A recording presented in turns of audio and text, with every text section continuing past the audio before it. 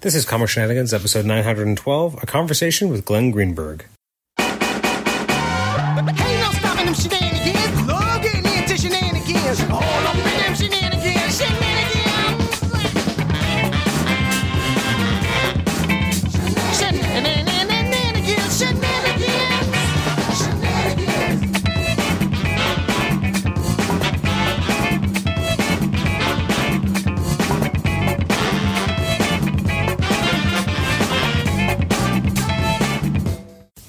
Welcome to the Comic Shenanigans podcast. I'm your host, Adam Chapman. This is episode 912. It's my conversation with Glenn Greenberg. Glenn worked at Marvel in the 1990s. He was an editor. He also was a writer. He did a lot of different work, and he's still working in related kind of publishing fields, although he's not specifically in the comic book field, working for the Big Two anymore. But he had a big imprint. It's not a big imprint, a big footprint at Marvel in the 90s. So we talk a lot in this episode about kind of working at editorial. We talk about his time working with Mark Gruenwald, what Mark Gruenwald kind of meant to people like Glenn who are kind of coming through the ranks at that time. We talk about Glenn's work on being part of the editorial team that kind of brought Untold Tales of Spider-Man into being, which is a book that I definitely really love and appreciate. So I'm really glad to talk to Glenn about that.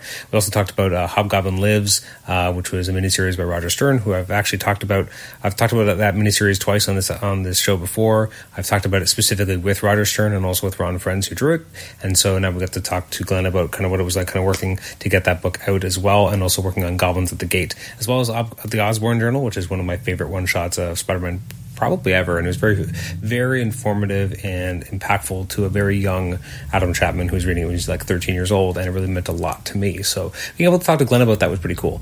I think we steer kind of clear of, but I'm going to at least mention it, that it does exist, is that if you look up at something that I've always championed, something called the Life of Riley Chronicles or Archive, I guess it's the archive, Life of Riley Archive online. You can find a series of that Glenn Greenberg did with Andrew Goletz many years ago. I want to say it was like 20 years ago. There's still archives of it. It was like a 35-part serial that kind of looked at the Clone Saga, explained everything that happened, and then you also had kind of a bit of kind of behind the scenes information from Glenn. So that's probably where I first kind of really knew who Glenn was. Like, I knew the Osborn Journal, but I didn't necessarily. I was 13 years old and probably didn't connect who wrote it. But reading, his interpretation of what was going on in the Clone Saga was very impactful to me, because when I read that, I was probably like 20 years old and really interested in that period and how it all came to be.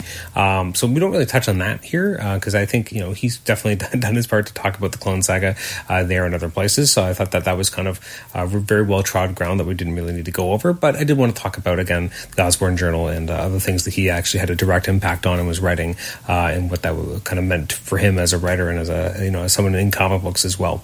Anyways, thank you for listening to this preamble. Let's jump right into the conversation. But before I do, you can always email me at comicshenanigans@gmail.com, rate the show on iTunes, subscribe to us on iTunes, and listen to us on Stitcher. This episode is going up about 3 days later than I expected, or 4 days later. It was supposed to go up last Friday or Saturday, so I do apologize for the delay. The good news is that hopefully we'll have an interview with Jim Salicrup going up on time, hopefully, which is this Friday, which would be, I guess, I don't even know what day is it? I guess that would make it the 8th of October. So that's something to look forward to. Anyways, thanks again for listening, and let's jump right into the conversation with Glenn Greenberg. Enjoy.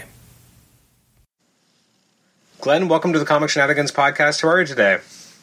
Thank you for inviting me.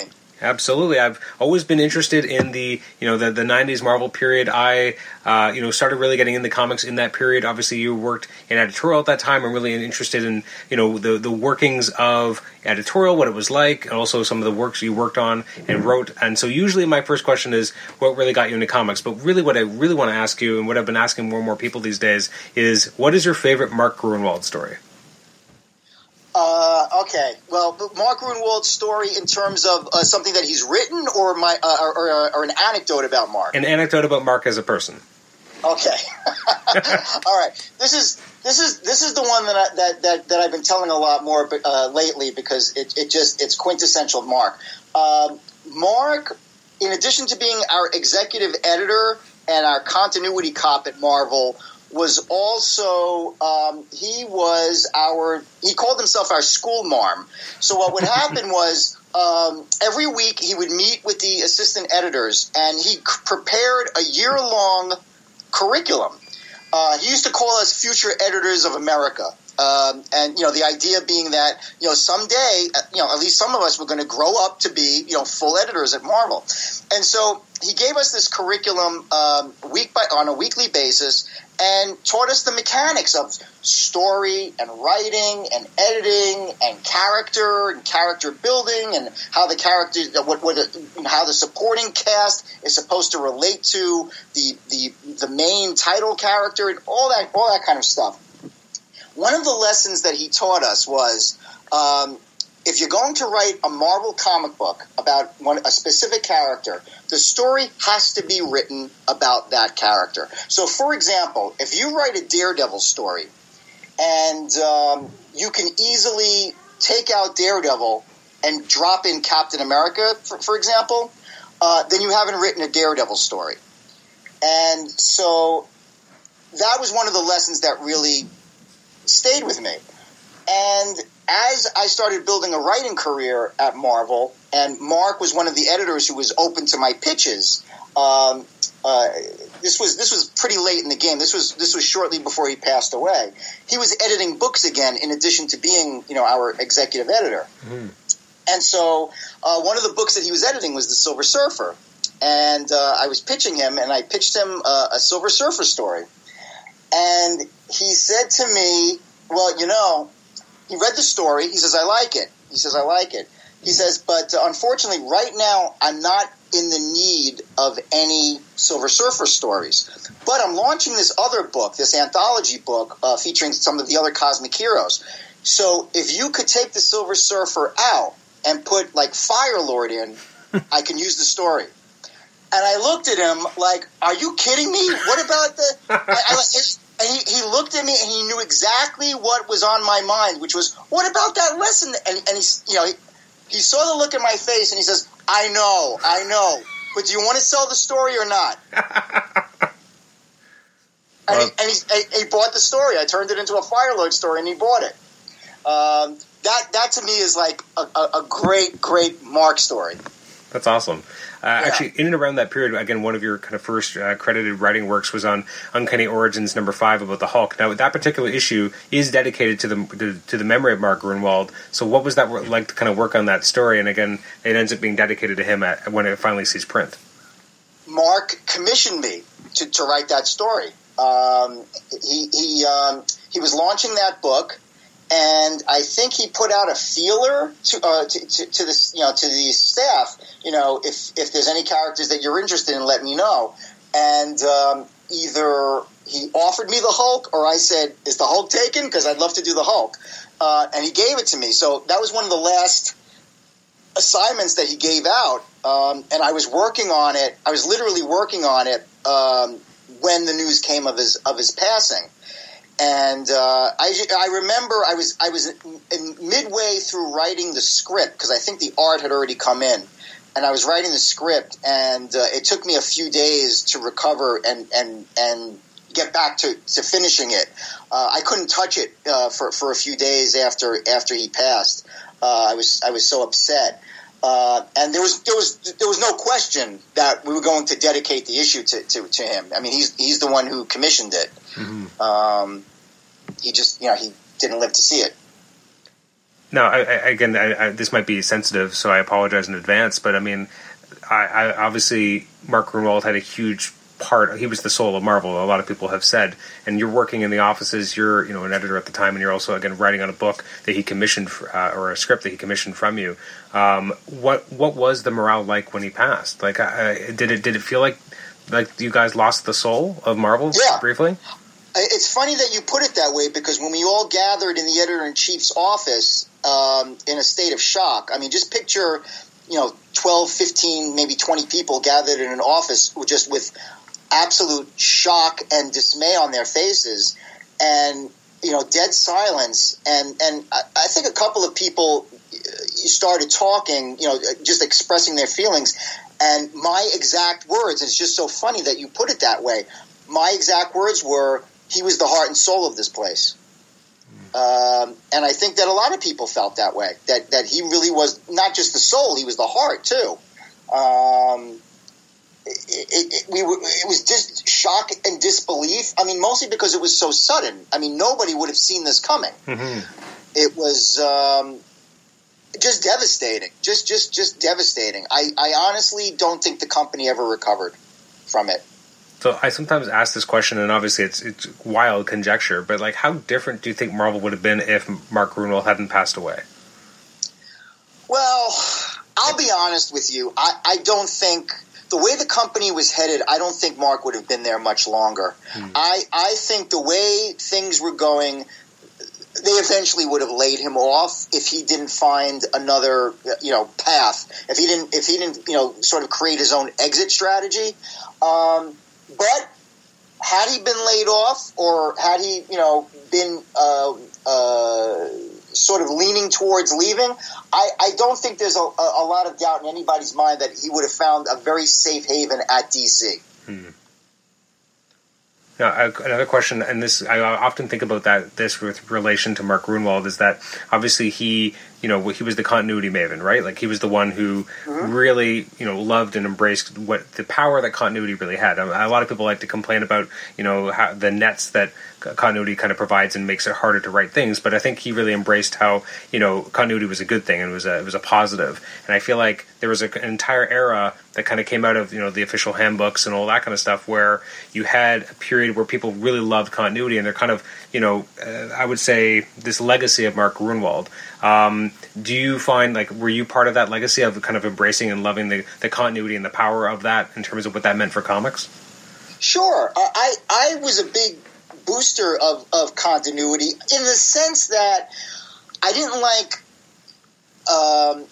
I didn't like contradicting or ignoring previous stories. In other words, if something was established in an earlier story and you're doing something that's going to contradict it, I wasn't in favor of that. I felt like if you want to make a change or you want to undo that old story, come up with a clever way to address it and get to where you want to go. Mm-hmm. I was a believer in that kind of thing.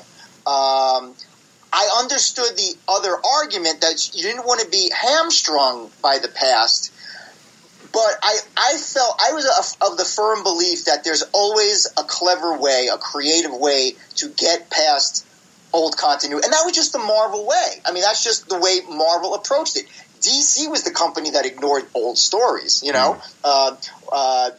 O'Neil becomes editor of Batman in 1986, and none of the stories that came before that counted anymore, and you found out the hard way when more and more stories came out that made it clear that story that you read a couple of years ago that Len Wein edited and Doug Mensch wrote, that's not part of the history anymore. And I didn't like that, Mm-hmm. The way Marvel did it was it just made more sense to me because it was a continuing through line.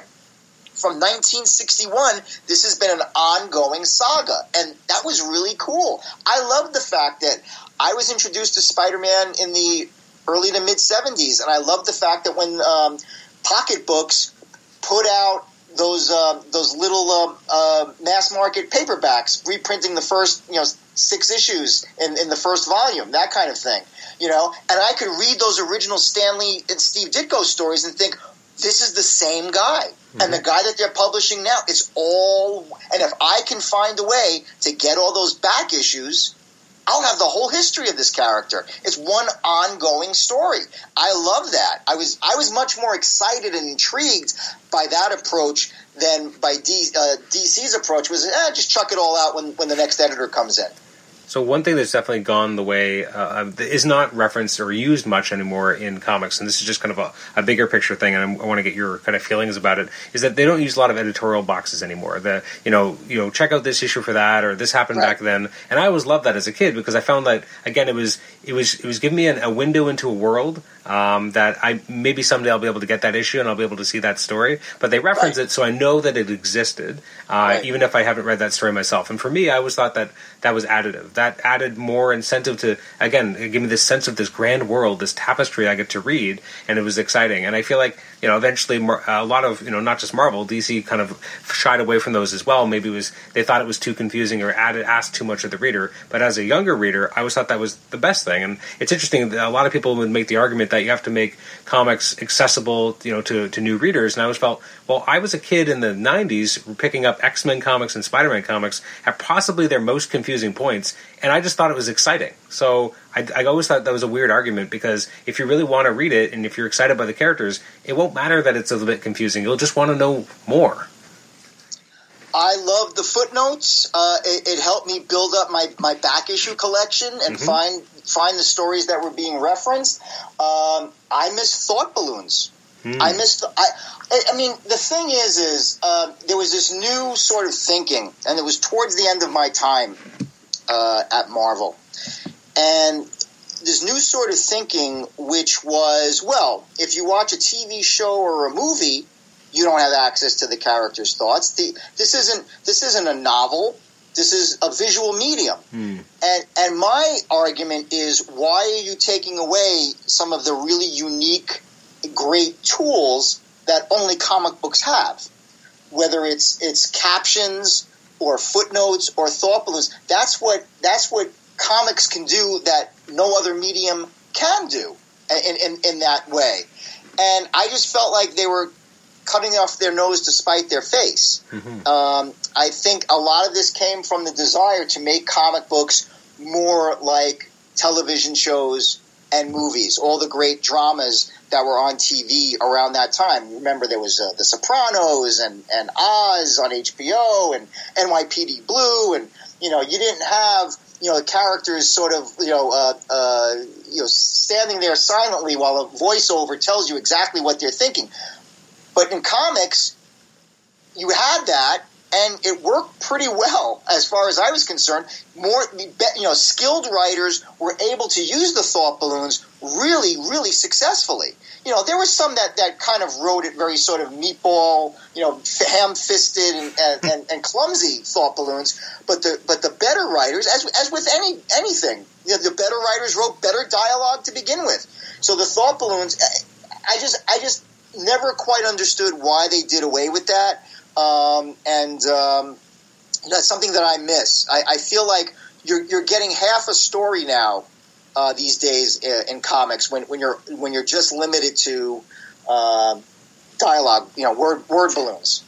Oh, absolutely. And it's interesting because I was thinking of like some unique voices that came out because of that kind of internal thought dialogue, and like one of them is Spider-Girl by Tom DeFalco. Is that whole thing is interesting because it's really first person to May, like it's because she's talking to herself. So it's an interesting perspective. But again, if you don't have that, it really loses a lot of that strong narrative voice. That's how you very quickly understand who that character is because of the way it's written. And if they had stripped that out and, again, made it more quote-unquote cinematic, you would have lost a lot of the charm. Right. I mean, between Peter Parker and Bruce Banner, losing, especially in the case of Bruce Banner, I don't know who that guy is anymore. Is he a bad guy? Is he a good guy? He's not the guy that I knew. And it would have been great to have access. It would be great to have access to his thoughts now, because I don't know who he is. I don't know maybe that's what they're going for. But I don't like a Bruce Banner that I'm not sure if he's a villain or not, or a bad guy, or crazy, just downright crazy. And it's funny because I remember. I mean, this is dating myself a little bit, but I remember reading an interview with Bill Bixby, and this is going back to around 1977, 78. And he was doing the Hulk TV show, and he did an interview with, I'm not sure if you remember, the Hulk magazine. Do you remember that? Yep. Okay. I know of it. Okay, so it started out as the Rampaging Hulk magazine in the mid 70s, and then it became a color magazine called The Hulk. And it was a newsstand magazine where they did more mature, more sophisticated Hulk stories. And so they did an interview with Bill Bixby, and he was talking about how the way he has to approach David Banner, because he wasn't playing Bruce Banner, he was playing David Banner. but the way he approached the characters, he tries to convey so much in his facial expressions and in the way he performs. And he says, what comic books, and I'm paraphrasing, what comic books, the advantage that comic books have is you've got the thought bubbles, you're privy to the character's thoughts. I don't have that advantage, so I have to, and it's like, even he understood the advantage that comic books had over live action, you know? And I wish more people did understand that. For sure. Now, I'm going to go back for a second. We had talked briefly about, again, the idea of continuity and being able to kind of use things retroactively. So a great example of retroactive continuity that really worked well and was really well put together is obviously Untold Tales of Spider-Man in the 90s, which was a beautiful book that, again, danced within the raindrops of Stan Lee and Steve Ditko. Didn't say that any of it didn't happen. Again, it was all well placed and really well thought out. And obviously, you had an instrumental part in kind of that book coming about. So I'm interested to kind of talk to you about, what was really the genesis of that book and how was it greenlit? It was interesting. Obviously, it was one of the dollar books at the time. So it was a very interesting time to kind of launch a book like that. That had a very specific, version of Spider-Man that was, again, very retro at the time because you're in the middle of the Clone Saga in the, current continuity. So what kind of brought about this Untold Tales of Spider-Man experiment? Well, we had launched a series of 99-cent books. It was an attempt to give us a shot, a better shot and a bigger shot on the newsstands and just get more people. One of the complaints at the time was the comic books are too expensive. They're getting to be too expensive. They're like, whatever the price they were at the time, whether it was $1.99 or $2, whatever the price was. And, we were looking at the situation and so Marvel decided, let's put these books out there. 99 cents, and that'll kill the whole argument that the books are too expensive. And there'll be, the production values will not be the same as they are in the regular books. As the paper was getting better and the printing was getting better, the coloring. These will be traditional flat color, 4-color books. Let's see how they do. I don't think the other books were taken that seriously in the other editorial office. I think that they looked at it as yet another book that we have to put out, and we're just gonna pump these out and whatever. And in my office, I was working for Tom Brevoort. He was the editor. I was the assistant editor. We were hungry. We were ambitious, and so we saw this as an opportunity to do something a little more special. And the marching orders were to do a Spider-Man book that was very basic, very straightforward, aimed at a wide mainstream audience that isn't going to be so up on the vast continuity of the character, and just keep it simple. And one of the main things that we wanted was Peter back as a student full-time. We hadn't decided yet that it was going to take place in his earliest days. But we knew that we wanted to tell stories of him back in school, unmarried, in his youth, and we wanted to be faithful to the continuity. We didn't want to do anything that would contradict the canon. And so I do remember Brevoort and I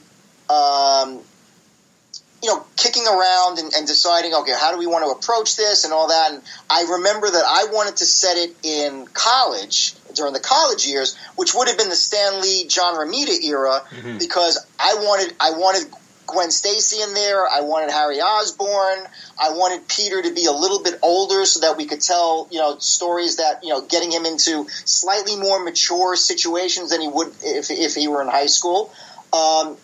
Ultimately, when Kurt Busiek, when we brought him in to write the book, he decided that we would set it in high school, which was fine. And I do believe it was Kurt who came up with the idea that Untold Tales of Spider-Man would function as if Peter Parker, the Spectacular Spider-Man, instead of being launched in 1975 as the sister book to Amazing Spider-Man, it was launched in 1962, like not long after Amazing Spider-Man was launched. So the idea was you've got the original Lee Ditko issues of Amazing, and those are the A book. And Untold Tales of Spider-Man would have been, Peter Parker, the Spectacular Spider-Man. We take all of our cues from Amazing, we weave in and out, but we don't do it in such a way that you have to go back and read all those original stories.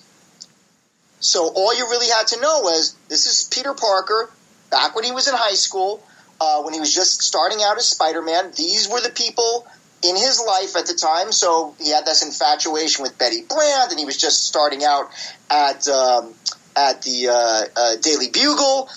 At the same time, we had the benefit of 20/20 hindsight, so we could do a story or two about what Norman Osborn was doing during that time, and Harry, where Gwen was at that time, where Mary Jane was. We did a whole issue about Mary Jane before she even met Peter, because of all the stuff that had been established in the main book over the years. So we were able to kind of have our cake and eat it too, and it was great. It was a great experience. Pat Olliffe was a guy. He was the artist on the book, Pat Olliffe. He was a guy that I recommended for the job. I saw his stuff. I was aware of his stuff since my fan days, and he was doing some great stuff on Warlock and the Infinity Watch. And when that book was wrapping up, I guess he had been freed up. And I just in my mind, I just envisioned that he would do a great Spider-Man. And so I suggested it to Tom Brevoort, and Brevoort said, "Sure, talk to him." And I reached out to Pat, and he did sort of like a tryout. He did a sketch to show how he would do the Ditko era Spider-Man, and he nailed it. He was terrific, and so it all kind of fell into place. I mean, it's a very special book to a lot of people. And again, Pat Olliffe, looking at his art, it's hard to imagine anyone else on that book, because again, it's such a, I mean, I guess the only other person who I could imagine, and I guess he did some of the issues, would have been Ron Frenz, because again, being able to kind of channel and really give the right appreciation to Ditko without being slavish to it, but being able to do a bit of their own spin, but also being able to kind of ground it in Ditko's world. I think those are really the only two artists I could really quickly imagine even having done it. I agree with you. We were blessed that Pat was available. Kurt, was the right guy for the job, and I'm very proud of that entire run. I actually wrote a few issues with Kurt when Kurt was behind. He was either behind on deadlines or he was ill. He was too ill to do a few issues completely on his own. So I worked with him on those few issues under a pseudonym. I was G.L. Lawrence, basically. So if you go back to those issues and you see written by Kurt Busiek and G.L. Lawrence, I was G.L. Lawrence. And it was a thrill. It was an absolute thrill. As a writer, as an editor, as just a member of the team, I was very, very proud of that book. And I'm glad that it's so fondly remembered. Oh, for sure. I mean, again, it's made omnibus format actually pretty relative early on when omnibuses started being published. It was one of the earlier ones that were put together, and now it's actually coming out in softcover complete collections as well. So there's definitely a reverence for that material, because again, it's so much fun to read. It's very timeless. You can kind of read it whenever. My son's 8 years old. He's been reading Untold Tales of Spider-Man. Big fan of it as well. Again, it really works, and again, I also love it from the continuity standpoint of being able to weave in and out. And I had never really thought of it as the idea of it kind of being the B title to Amazing Spider-Man, but that's exactly what it is. And it's such I'm glad to hear you say that, because I never thought of it that way, but obviously that makes complete sense. Yeah, it does, and in the sense that Kurt made up a few new villains, which they did in Peter Parker, because back then in the early days of Peter Parker, the writers, whoever they were at the time, whether it was usually it was Bill Mantlo, and whoever was writing Amazing Spider-Man at the time had claim over all the A-list villains. So Mantlo either had to use B-list villains or come up with new villains on his own. And so Kurt came up with Batwing and Scorcher and Commanda, and it really was the same kind of situation, because a lot of those villains, the A-list villains, their histories were so locked in, and so you had to sort of really work around it. We were able to fit in, I remember we did a Vulture story, we did a Dr. Octopus story, we did one Green Goblin story. But, aside from that, Kurt did a lot of stuff completely original. Absolutely. And it was great. So I have a question in and around this time period where you have Kurt Busiek kind of working on some Spider projects. Were you directly, and I can't remember, were you directly involved in the creation of Spider-Man Legacy of Evil? Yes, I was the assistant editor on that, and it originated in our office, which was, because Marvels, again, there's Kurt's name again. Mm-hmm. Marvels had come out by Kurt Busiek and Alex Ross, and it had done phenomenally well. So Marvel was really hot to do more painted projects, and so our editor-in-chief at the time, the Spider-Man editor-in-chief, a guy named Bob Budiansky, he came to us and said that he wanted us to do a Spider-Man painted project. And what I can't remember is, did we go to Kurt with the idea of doing a history of the Green Goblin, or did he come to us? That I can't remember. But whatever it was, I think, if I'm not mistaken, we had the idea that we wanted to do a history of the Green Goblin, and we went to Kurt. I'm not 100% sure, but I think we went to Kurt. This was one of the last sort of history projects that Kurt was willing to do. It got to the point where he said, "You know what? Between Untold Tales of Spider-Man and this Legacy of Evil book, I don't want to be known as the history guy at Marvel. I want to be able to tell news stories, and I want to move towards that direction." So I think that Legacy of Evil represents really the last of the history books that Kurt worked on. I seem to remember now. It's coming back to me a little bit. I think we had the concept. Why don't we do the history of the Green Goblin? And we approached Kurt about it. And we wanted to work with Mark Texeira, who was really hot at the time and doing a lot of painted stuff. And we paired the two of them together. And that's how Legacy of Evil came along. And with that, Kurt basically, once the project got greenlit, Kurt was up and running. He basically handed the plot in. I don't remember a lot of feedback coming from us. I think it was really a lot of Kurt. Yeah.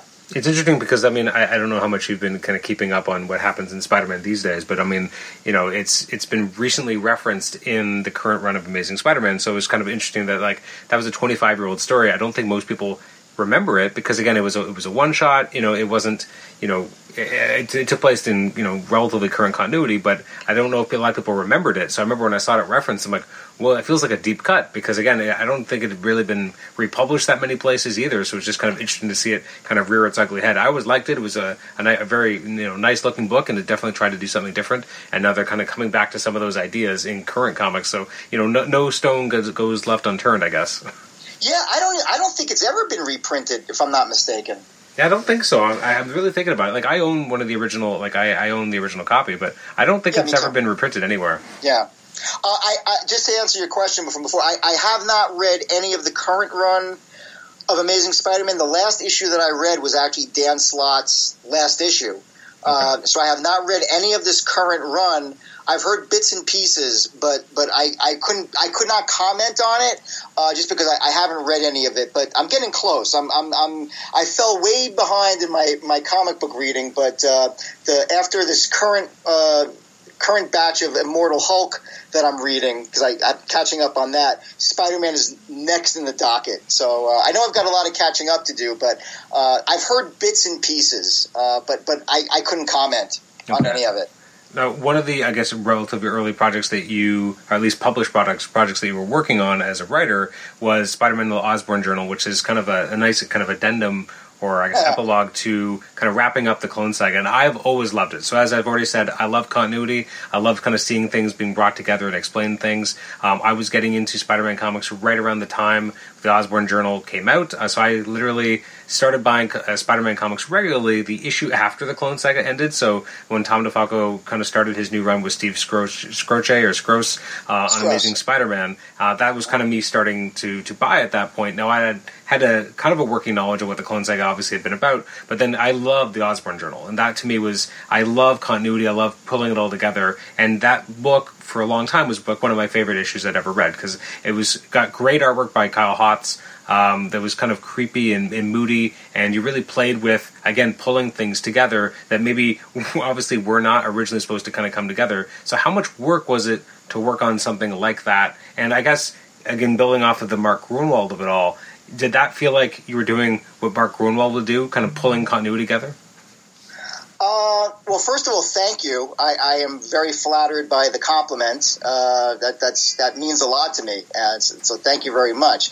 I don't recall Mark really being heavily on my mind when I was working on it, only in the sense that Mark's involvement with Spider-Man was very, very, very limited, if at all. So I don't remember like him looming too heavily on my mind, even in terms of pulling the continuity together. I mean, that's the kind of stuff that my brain was kind of hardwired for anyway, so for me it came very naturally. So it wasn't on my mind like, well, I'm really following in the footsteps of Mark Gruenwald or anything like that. I don't think that was really weighing upon me at all. I mean, I hate to kind of like shatter any myths, but believe it or not, it came together pretty darn easily, in the sense that at the time, I was so enmeshed in Spider-Man, between helping out on the regular books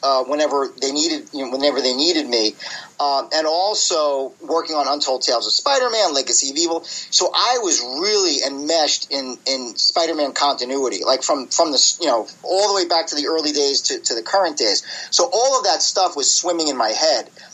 When I was asked to do the Osborn Journal, I sat down. I was on a city bus.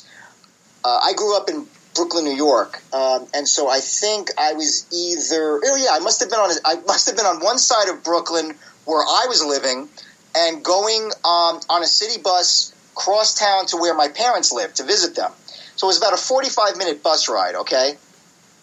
I had my notebook with me, and I started mapping out the outline for the Osborn Journal when I got on the bus. By the time I got to my parents' house, I had the whole thing pretty much mapped out. All that continuity, the issue numbers even, were in my head in terms of, well, if I mention this, then I have to mention this, and Norman would have been here, and he did this, and I'm writing all of this stuff down, and literally by the time I got off the bus, the basic outline was done, and I turned that into a timeline of events of how Norman would have been, since he was alive Norman Osborn, the Green Goblin, who had been supposedly dead since 1973 in the comics, where he was when he was supposed to be dead, what he was doing, why we hadn't seen him for all of those years, those intervening years, and it just all came to me. And because I was so indoctrinated into the continuity, I knew how to pull it all together. And that's really how it that was the process basically. And when I sat down to write the actual script for the Osborn Journal, all I did was just flesh out that outline just a little bit here and there. But that was it. It was basically a 45-minute job. Obviously I was firing on all cylinders because people like you enjoyed it so much. It worked. I mean, what can I tell you? I can't be objective about it. There were things that I would have liked to have done if I had more pages. The one thing I regret is that I couldn't wrap the whole thing around a story set in the present day, the way Kurt Busiek did with Legacy of Evil. If you remember, a lot of it was set in the present day. There was an ongoing storyline where we weaved in the history of the Green Goblin throughout, and through vignettes. With the Osborn Journal, the whole thing was one big vignette. It was just a series of vignettes with just a couple of pages here and there set in the present. On the last page, we're definitely in the present, and Norman Osborn is getting ready to go and make his presence known to Peter at the end of the Clone Saga. But other than that, it's all set in the past. It's all almost like an illustrated timeline. Mm-hmm. And that's the one regret that I had, is I would have liked to have made it a little bit more of a story. Was there any hesitation obviously you're working in editorial anyway, but was there any hesitation about it being maybe too much of, I'm going to use the word info dump, but I don't mean it in a bad way, because obviously I'm a huge fan of the book, but was there any apprehension that it was too much of an info dump for people to enjoy? I'm gonna shatter any illusions. I don't think anybody cared. And I'll tell you why. This book was put on the Marvel publishing schedule by one of the executives. One day, it just showed up on the publishing schedule to come out in December of 1996. And the editor of Spider-Man at the time, who was Ralph Macchio, who was a dear friend of mine, he guessed the publishing schedule for the next few months, and he sees in December there's a book called Spider-Man: The Goblin Journals. He has no idea what it is. Nobody told him. They just put it on the schedule. So he and I are out to lunch one day, and he says to me, I've got this thing on the schedule, Spider-Man: The Goblin Journals. I don't know what it is. I have no idea what this book is. So I said, well, what are you going to do? What are you going to make of it? He goes, I have no idea. I have no idea what this is going to be. So I said, well, look, I can tell you what I would do with it if I were in your shoes. And he goes, what? Now, I'm sure you remember the Tomb of Dracula comic book, right? Mm-hmm. You've at least heard. Have you ever read it? A few issues here and there, not a lot of it. Okay, so I'll try to sort of not get too bogged down in detail, but what I was saying to Ralph was, remember those issues of Tomb of Dracula where every few months they would do one issue where Dracula writes in his journal, and there's 3 vignettes, and he tells these incidents from his point of view. So you get to see these bits of his past, but he's the narrator, so you're getting a very skewed version of the story, because the villain is basically telling the story. I said, that's what you should do with this book. I said, have Norman tell the whole history of how he survived supposedly being killed after he killed Gwen Stacy, how he's been alive this whole time, what he's been doing, why he's been staying hidden until now, and how he affected or influenced Spider-Man's history from afar. And have it all in his own words. That's how you should do it. And he said, that's great. You want to write it? And I said, no. I said, no. I said, because at the time, things were changing at Marvel, and it was becoming frowned upon for staffers to be doing freelance work. It was, even though it had been a tradition at the company for decades. Now all of a sudden there was new management and they frowned upon it. So I didn't want a target on my back for doing something like that. I didn't want anybody to think I was lobbying for it or anything. So I said no. I said the guy you should reach out to is Kurt Busiek. And I think that was at the point where Kurt didn't want to do history books anymore, So he turned Ralph down. And so Ralph came back to me and said, look, I reached out to Kurt. He said no. I said, okay, look, if you reached out to Kurt and he said no, I'm not taking work away from him, fine, I'll do it. And that's how it came about, because Kurt had turned it down. And so under those circumstances, I felt comfortable doing it. But to answer your question, see, I told you I'm long-winded, but to answer nobody knew what this book was when it was put on the schedule. I'm the one who came up with the concept for it. Ralph was fully on board for it. And Ralph just let me run free and clear with it. So I don't think anybody was really. This was basically done as a book to get out there to help us get meet the budget for the end of the year. I don't think anybody cared one way or the other. And the fact that it turned out as well as it did was kind of like a bonus.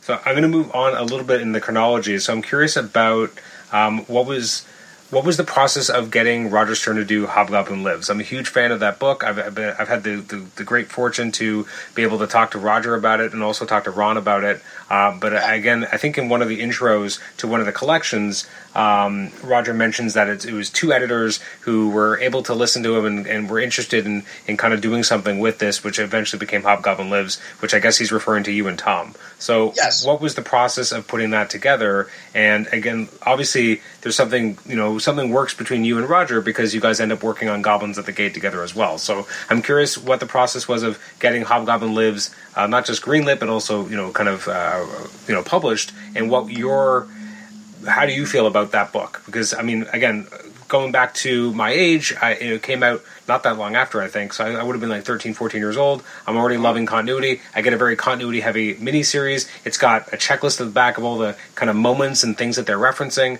I'm in heaven. So I love the book. Again, it made me really fall in love with the Hobgoblin. I'd read a few older Hobgoblin appearances at that time, but really that miniseries really cemented my love of the character, and again, loving that kind of format of having those pages at the back telling you all sorts of extra stuff, so you have this sense of this lived-in world. So, what was it like putting this together from your perspective? Well, I don't think Tom will be offended for me to say this. Tom let me edit the book. I was basically the hands-on editor. Tom was my overseer, but he kind of was like maybe, I'd say, one step over to the side. He let me run wild with it. This was a passion project of mine. Roger Stern, in my opinion, is the second greatest Spider-Man writer of all time. Stan Lee's number one. Roger left Spider-Man with a lot of unfinished business. He never got to finish the Hobgoblin story. And the resolution of that story got completely derailed. I don't think to anybody's satisfaction when it was originally resolved in 1987, I guess it was. And Roger, every now and then, I'd read an interview with Roger, and he would say, my original plan for the Hobgoblin, the revelation of who he was, it could still work. The way that they settled it in the comic books after I left, it doesn't really work for me. And I could, anytime I could come back in and pick up and tell the story the way I originally wanted, because the real Hobgoblin in my mind is still out there. It wasn't Ned Leeds. He never was Ned Leeds. And, my story could still work today. And every now and then there'd be a new Spider-Man editor, and Roger would put a feeler out and say, we could always do the Hobgoblin, and no one ever bit. No one ever took him up on it. Well, by the time we're talking 1995, 96, I'm there. I'm a seasoned assistant editor, associate, whatever I was at the time, working for Tom Brevoort, and we were working on a lot of, subsidiary Spider-Man projects, and Marvel was really looking to pump up and pump out more and more Spider-Man projects, more than Ralph Macchio could handle, because he was handling 4 monthly Spider-Man books. Mm-hmm. That's a lot. Yeah. So Brevoort and I, would take on some of the ancillary stuff, and my feeling was, and I had put out feelers to Roger every now and then. Hey, Roger, would love to see you back on Spider-Man. How about you do this? Nah, I'm not really that interested. But, let's keep the conversation going, Glenn. It's nice to talk to you. And I do that maybe 2 or 3 times. And then finally, when the word came down from above, we need more Spider-Man product, I said to Brevoort, why don't we call Roger and have him do the Hobgoblin story that he wants to do? And Tom was like, I don't have an objection if Ralph doesn't have an objection, because, it's a big story to tell the story of the Hobgoblin, and that would normally fall under Ralph's purview. And Ralph, just a few months earlier, had revamped the Hobgoblin that existed at that time in the comics.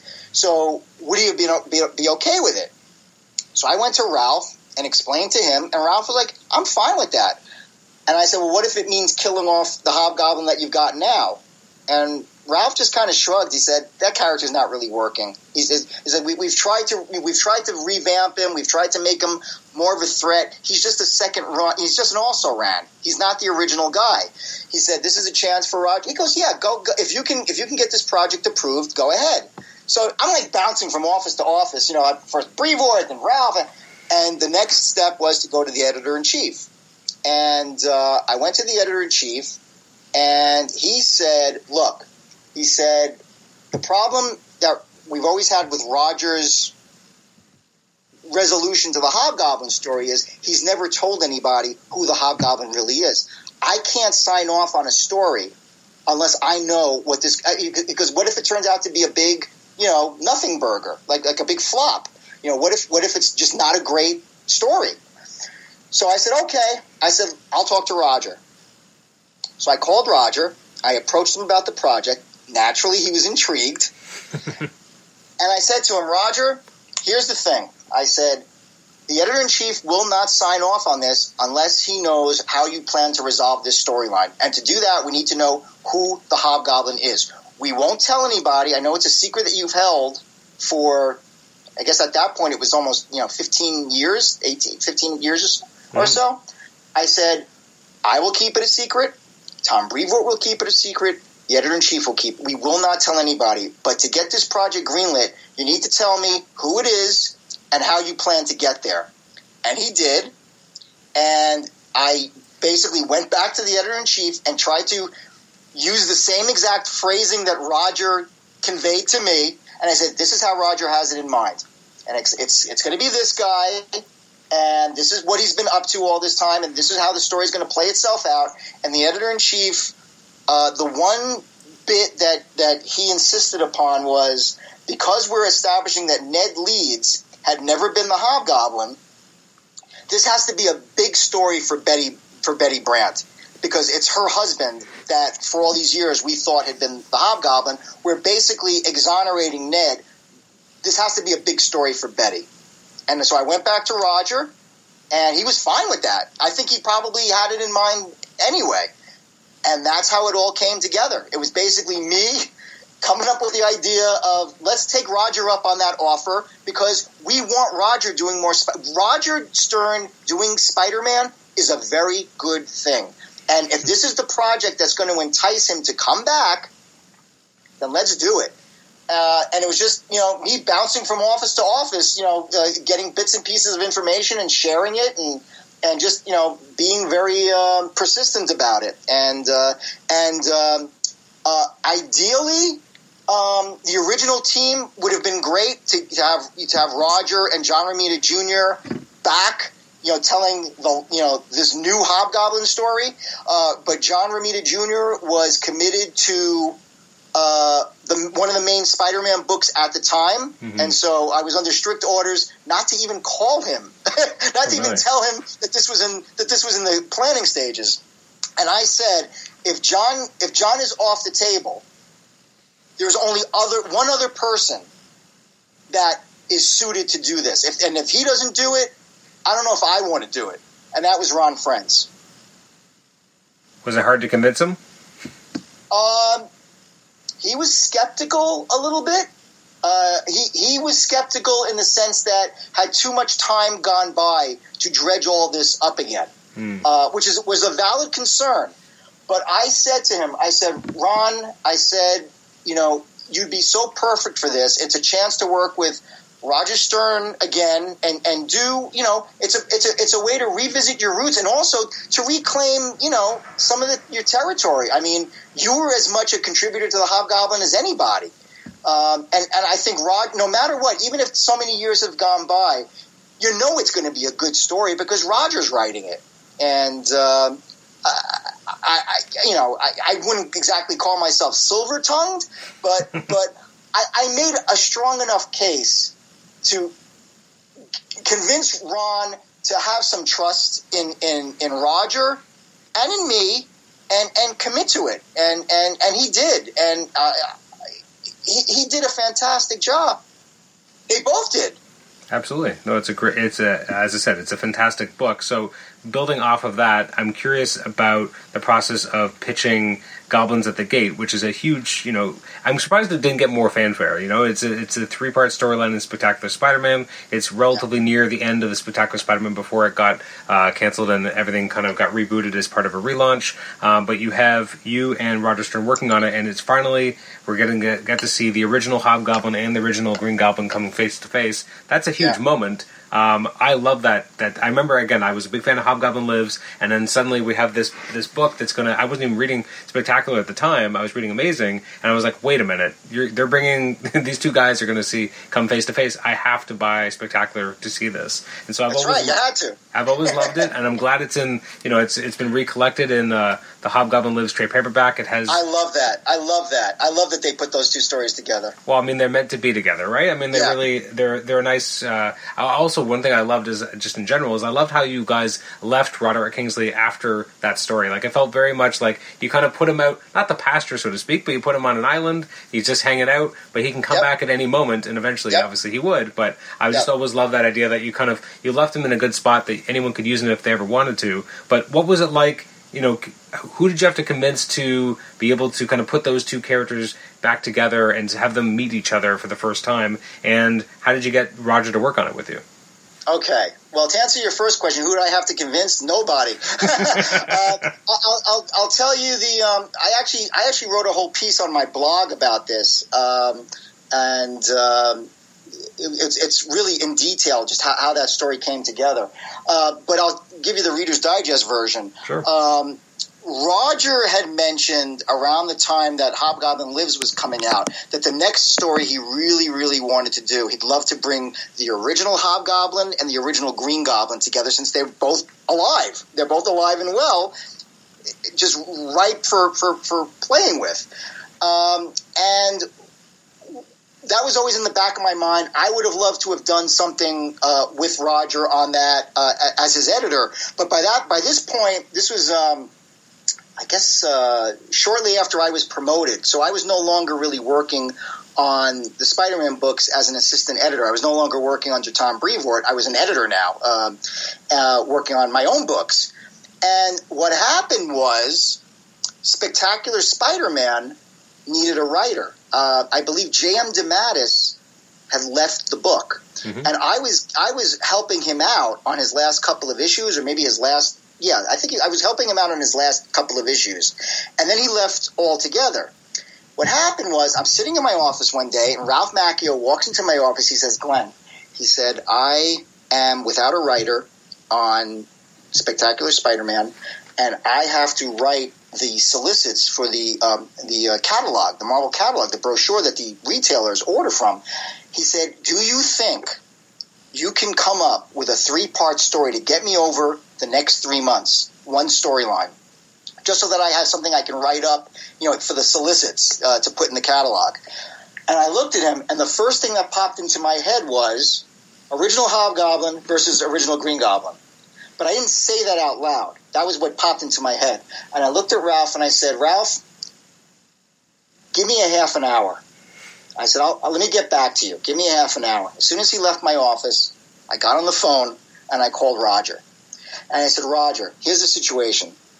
And I've got 3 issues of Spectacular Spider-Man that's being offered to me. They're hoping for a 3-parter.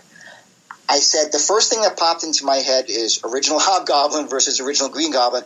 I know that's a story you want to do. I said, I'm in a position where I can do that story. If you do not want me to do that story, I will not do that story. But I said, because I'm in a position to do this, how about you come on and write it with me?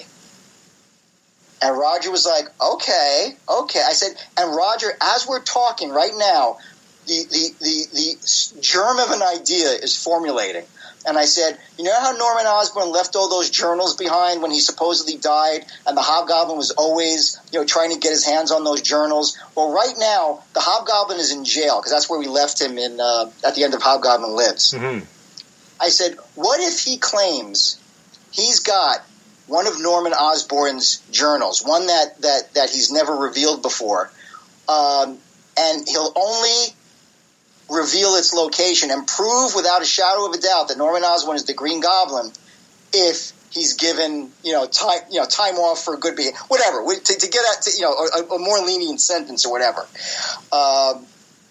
Of course, that prompts Norman to take action. If this guy's got one of his journals and is threatening to use it to expose him as the Green Goblin, because remember, at this time, the world didn't know that Norman Osborn had been the Green Goblin.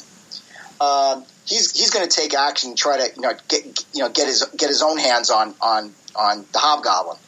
So I said that's the beginnings of an idea, and Roger was like, I like it. I know exactly where you're going with this. And as I'm talking, Roger's like, yeah, and then Roger started pitching an idea, and before we knew it, we had the skeleton of an idea. So I said, so Roger, are you in? He goes, yeah, I'm in.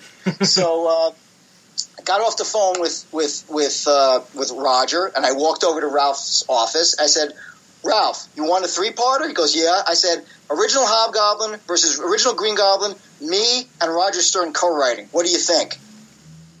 And that was it. It was as simple as that. And the way we worked was Roger and I would talk on the phone for each issue. Each time there was an issue to write, we would talk on the phone. I would take notes. I would write a plot based on our conversations. I would send the plot to Roger. Roger would make notes. I would revise it. Then the art would come in. Then I'd write a script based on the art, and then I'd send all that to Roger for any kind of tweaks or notes or anything like that. And that's how we did it. Wow. Could you have imagined, when you were younger, ever, being able to co-write a story with Roger Stern? Not in a million years. And to this day, I look back, I'm like, wow, I did that? That's amazing. Yeah. I wish I could go back in time to when I was 12 years old and say, when I was reading the first Hobgoblin stories by this guy whose work I loved, because I remembered, his work on the Hulk, which I loved, and just he was one of the best writers Marvel had. I wish I could go back to that time and tell. I said that guy who's writing these comics that you love so much, you're going to work with him someday. What do you think would have blown 12-year-old Glenn's mind more? The fact that you got to work on Spider-Man with Roger Stern, or that you got to write Star Trek? Wow. Possibly. That's a tough choice. That is a real tough choice because I wanted to write Star Trek since I was 12 years old, professionally. I'd still like to write a full-length Star Trek novel. That's one of my unrealized, life ambitions. But writing the comics, oh my God! I you know what? I'd have to say it's an even bet. It's really such a balance to have to choose between the two. I mean, it really both things are absolutely mind blowing. Although I think probably I was more destined to write Star Trek comics because I used to create my own Star Trek comics when I was a kid. When I was around 12, and so it seemed like I was sort of like in training to do that in my later years. Whereas Spider-Man, I kind of fell into that. I don't think I ever expected to be a prominent Spider-Man writer. Certainly not with Roger. I think Star Trek was something I was more primed or prepared to do. Now, when you actually get the chance to write, as much as you said, you're kind of primed for so long, how long did it kind of take you to really kind of sit down and be like, okay, this is for real now? Like, this is actually happening. I actually get to write stories with these characters. Was it easy or was it hard? Like, how do you even approach it when, again, it's something you've always wanted to do, something you've done kind of for yourself, but now it's a professional thing. You're going to get paid to do it. What is that process? I believe in the script that I wrote for the first issue of Star Trek that I wrote, I believe in the script I wrote something along the lines of, somebody pinch me, and please pray for me that I don't screw this up. I don't remember it being intimidating. I think it was a little bit daunting, but it didn't last very long because, by that point I had done some writing and I think I just kind of like had to sort of, flip the professional switch and just say, look, this is the big time. Get serious. Don't be intimidated. Take the enthusiasm and the love that you have and just channel it into the most professional work you can do. And so I just sat down and did it. I just sort of put all of the emotionalism and all of the excitement, put it to the side, and just said, okay, here's what you need to do. And here are the tools that you have as a writer to make this work. And that's just how I approached it. I tried to approach it the way I approached any other job, which is with the utmost respect for the property, and the professionalism, and turn off the fanboy mentality and stick to the writer mentality, and just have a great time. But don't forget that this is the big time. You're getting paid for this. Do your best work. It came. As I recall, it came fairly easily for me, just because I knew those characters backwards and forwards. And once Paramount, because obviously all the stories had to be approved by Paramount, once the storylines were approved by Paramount, everything else kind of fell into place. It's not like I had to struggle to find out, how would Kirk react in this situation? I just knew by nature. What would Kirk say in this circumstance? I could just do it. I could channel, William Shatner, in my head, the way he would say it and what he would say, and especially McCoy. I had such a great time writing Dr. McCoy, and the knowledge of the history of the characters and the franchise and all of that. It was exciting, but it was also a good experience in the sense that I knew that I could put my fanboy mentality aside and just do what was best for the property. Now, I have a question. In the late 90s, again, when a lot of this is happening, so Marvel decides to launch a new Hulk book, which seems like an interesting timing, because given where the industry was, given where Marvel was at that time. They launched a relatively short-lived, obviously, but they launched the Rampaging Hulk, and you write the first 5 issues. What was that kind of experience like what was the morale like at the time, where, again, the late 90s is not, things are not necessarily going great for the company per se. Right. Some of the books are still really good, but the company itself is obviously going through a lot of, really bad periods in terms of its the management, the bankruptcy, all this kind of stuff, and then they're launching other new books still. So what was it like for you to be able to kind of launch one of those books, but also living within this, this I'm trying to think of the right word here, but this evolution of the morale not necessarily being the greatest? Well, morale was terrible. And again, you go to work every day and you wonder if you're going to get fired, laid off, if your career is going to be over. But somehow you just pull yourself up by the bootstraps and you go and you just keep your head down and you just focus on the work. And that's what we did. With regard to Rampaging Hulk, the origin of that was the president du jour. Because we were going through presidents like they were going through like a turnstile. Every couple of weeks we had a new president, and this guy's brilliant idea was, let's get back on the newsstands, because by that point Marvel was catering almost exclusively to the direct market, which is the comic book shops. And his goal was to get us back on the newsstands, where you just go to a newsstand where you pick up your cigarettes or your newspaper. Get us back into those venues which we had really sort of disappeared from. And so the idea was to start off with 2 books that were geared specifically for the newsstand market. One was to feature the Hulk, and one was to feature Captain America. The Captain America book ended up being Captain America Sentinel of Liberty, which was launched by Mark Waid and Ron Garney.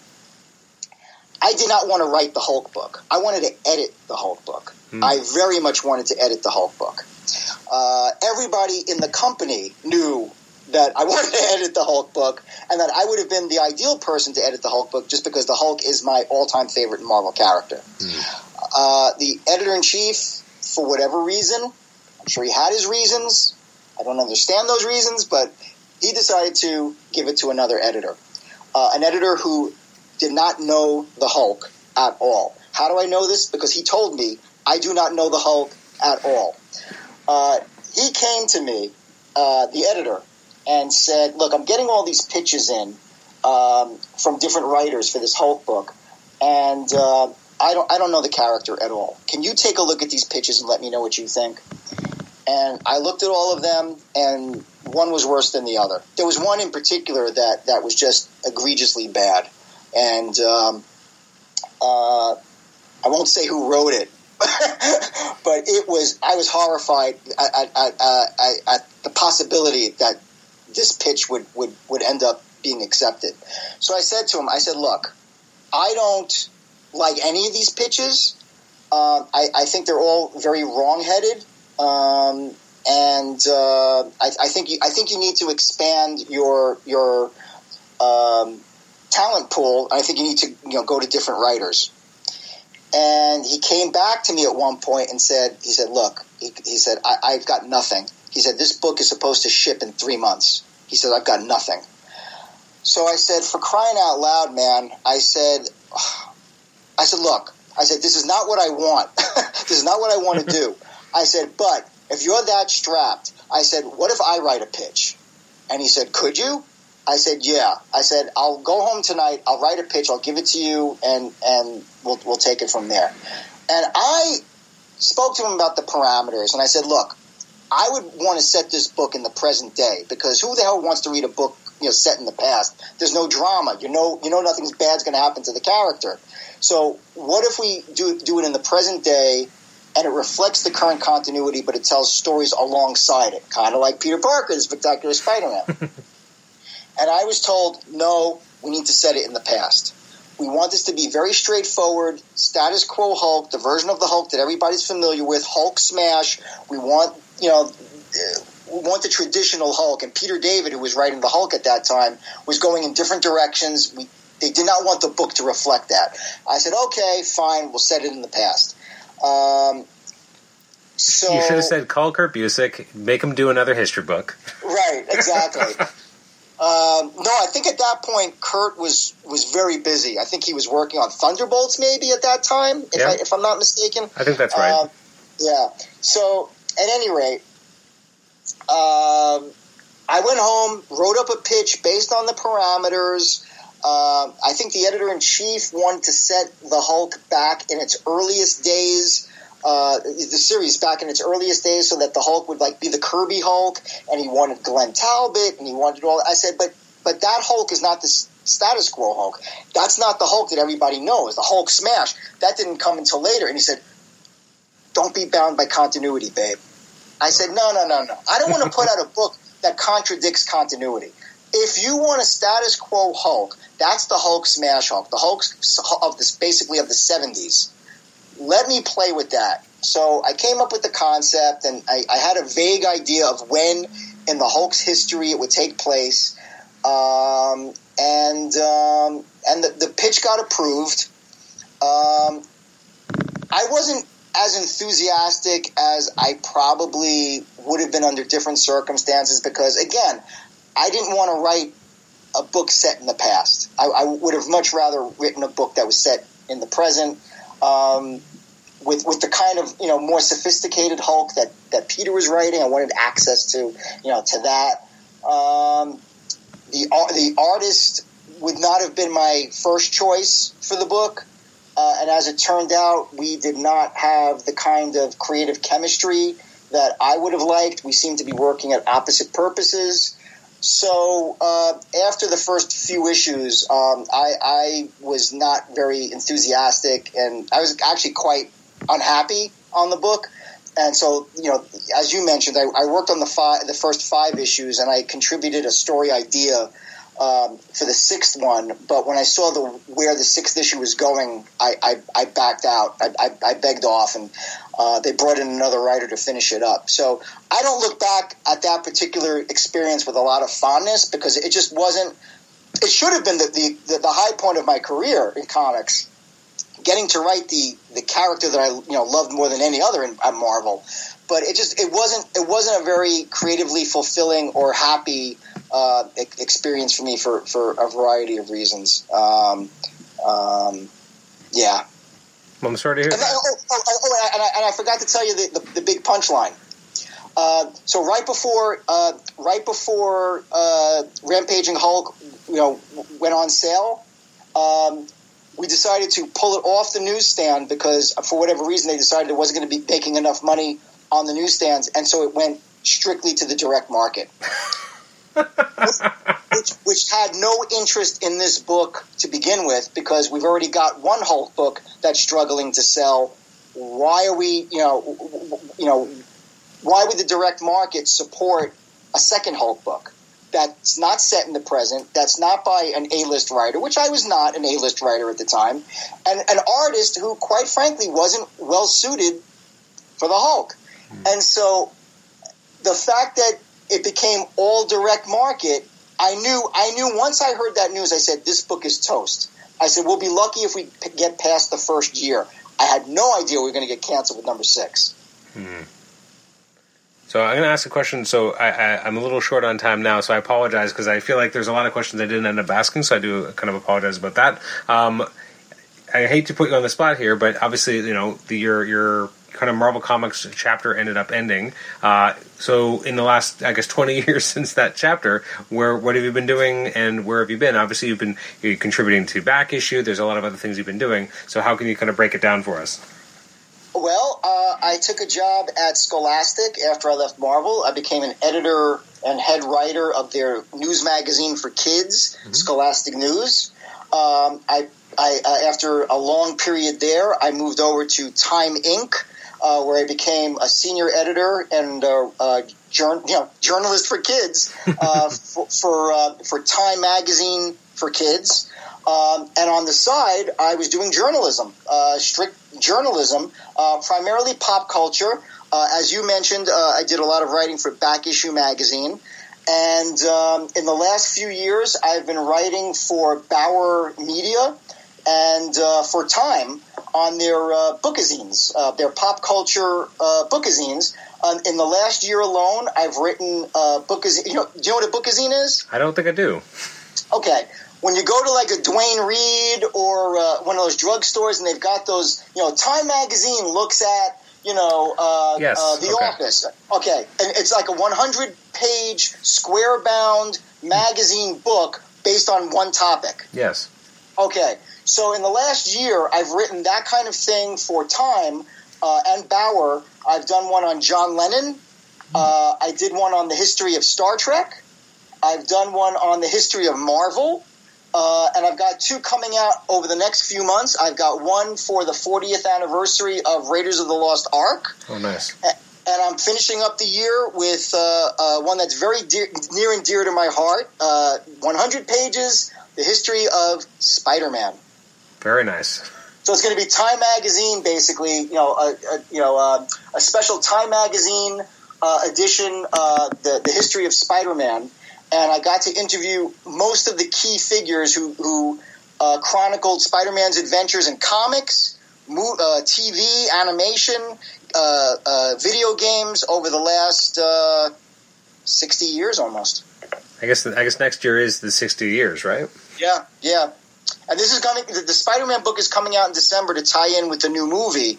But I interviewed all of the key players from the comics in terms of the writers, a couple of the artists, John Romita Jr., Mark Bagley.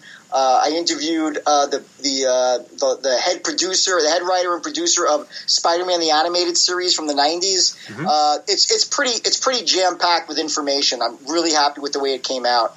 And that's what I've been doing. That's what I've been doing on the side is journalism. And now for the last few years, I've been working in marketing as a copywriter for a couple of education-based companies. So given all the things that you've kind of done in publishing and the connections you've made, how do you not have a podcast? Besides time. Well, time is a factor. Believe me, I've thought about it. I've thought about doing a podcast. First, I need somebody to teach me how to do a podcast. I mean, if I can do it, I think anybody can do it, but... Well, yeah, I mean, it's definitely something that I have thought about. If I'm going to do it, I really want to do it on a very sort of meticulous professional basis where, I hear a lot of great podcasts where they've got like, music and special effects and all that kind of stuff. I would want to do something like that and really make it sound very, produced. For sure. And until somebody teaches me how to do that, I'm at a loss. I mean, if you find someone who can teach you how to do that, then maybe they could teach me as well, because I would love to know the more technical side. I'm very kind of bare bones. I hope people come for the good conversations and that kind of content, as opposed to kind of some of the frills. But Glenn, it's been a tremendous honor being able to talk with you. Again, I've been a big fan for a long time. As has been evidenced by this conversation, Hobgoblin Lives and Osborne Journal were huge things to me growing up. So being able to talk to you about it and being able to understand how much it meant to you as well has really meant a lot to me. I'm very glad to hear that, and that really warms my heart and makes it really all worthwhile. It's just great. It's great to hear so many years later that my work is still remembered fondly. Absolutely. Well, again, thank you so much for coming on the show, and good luck with the upcoming. Would you say they're bookazines? Yeah, bookazines. Yeah, Raiders of the Lost Ark and Spider-Man. I had no idea that was the technical term for what those are. So now I've learned something new. It's never too late. Exactly. Well, thank you so much. Thank you.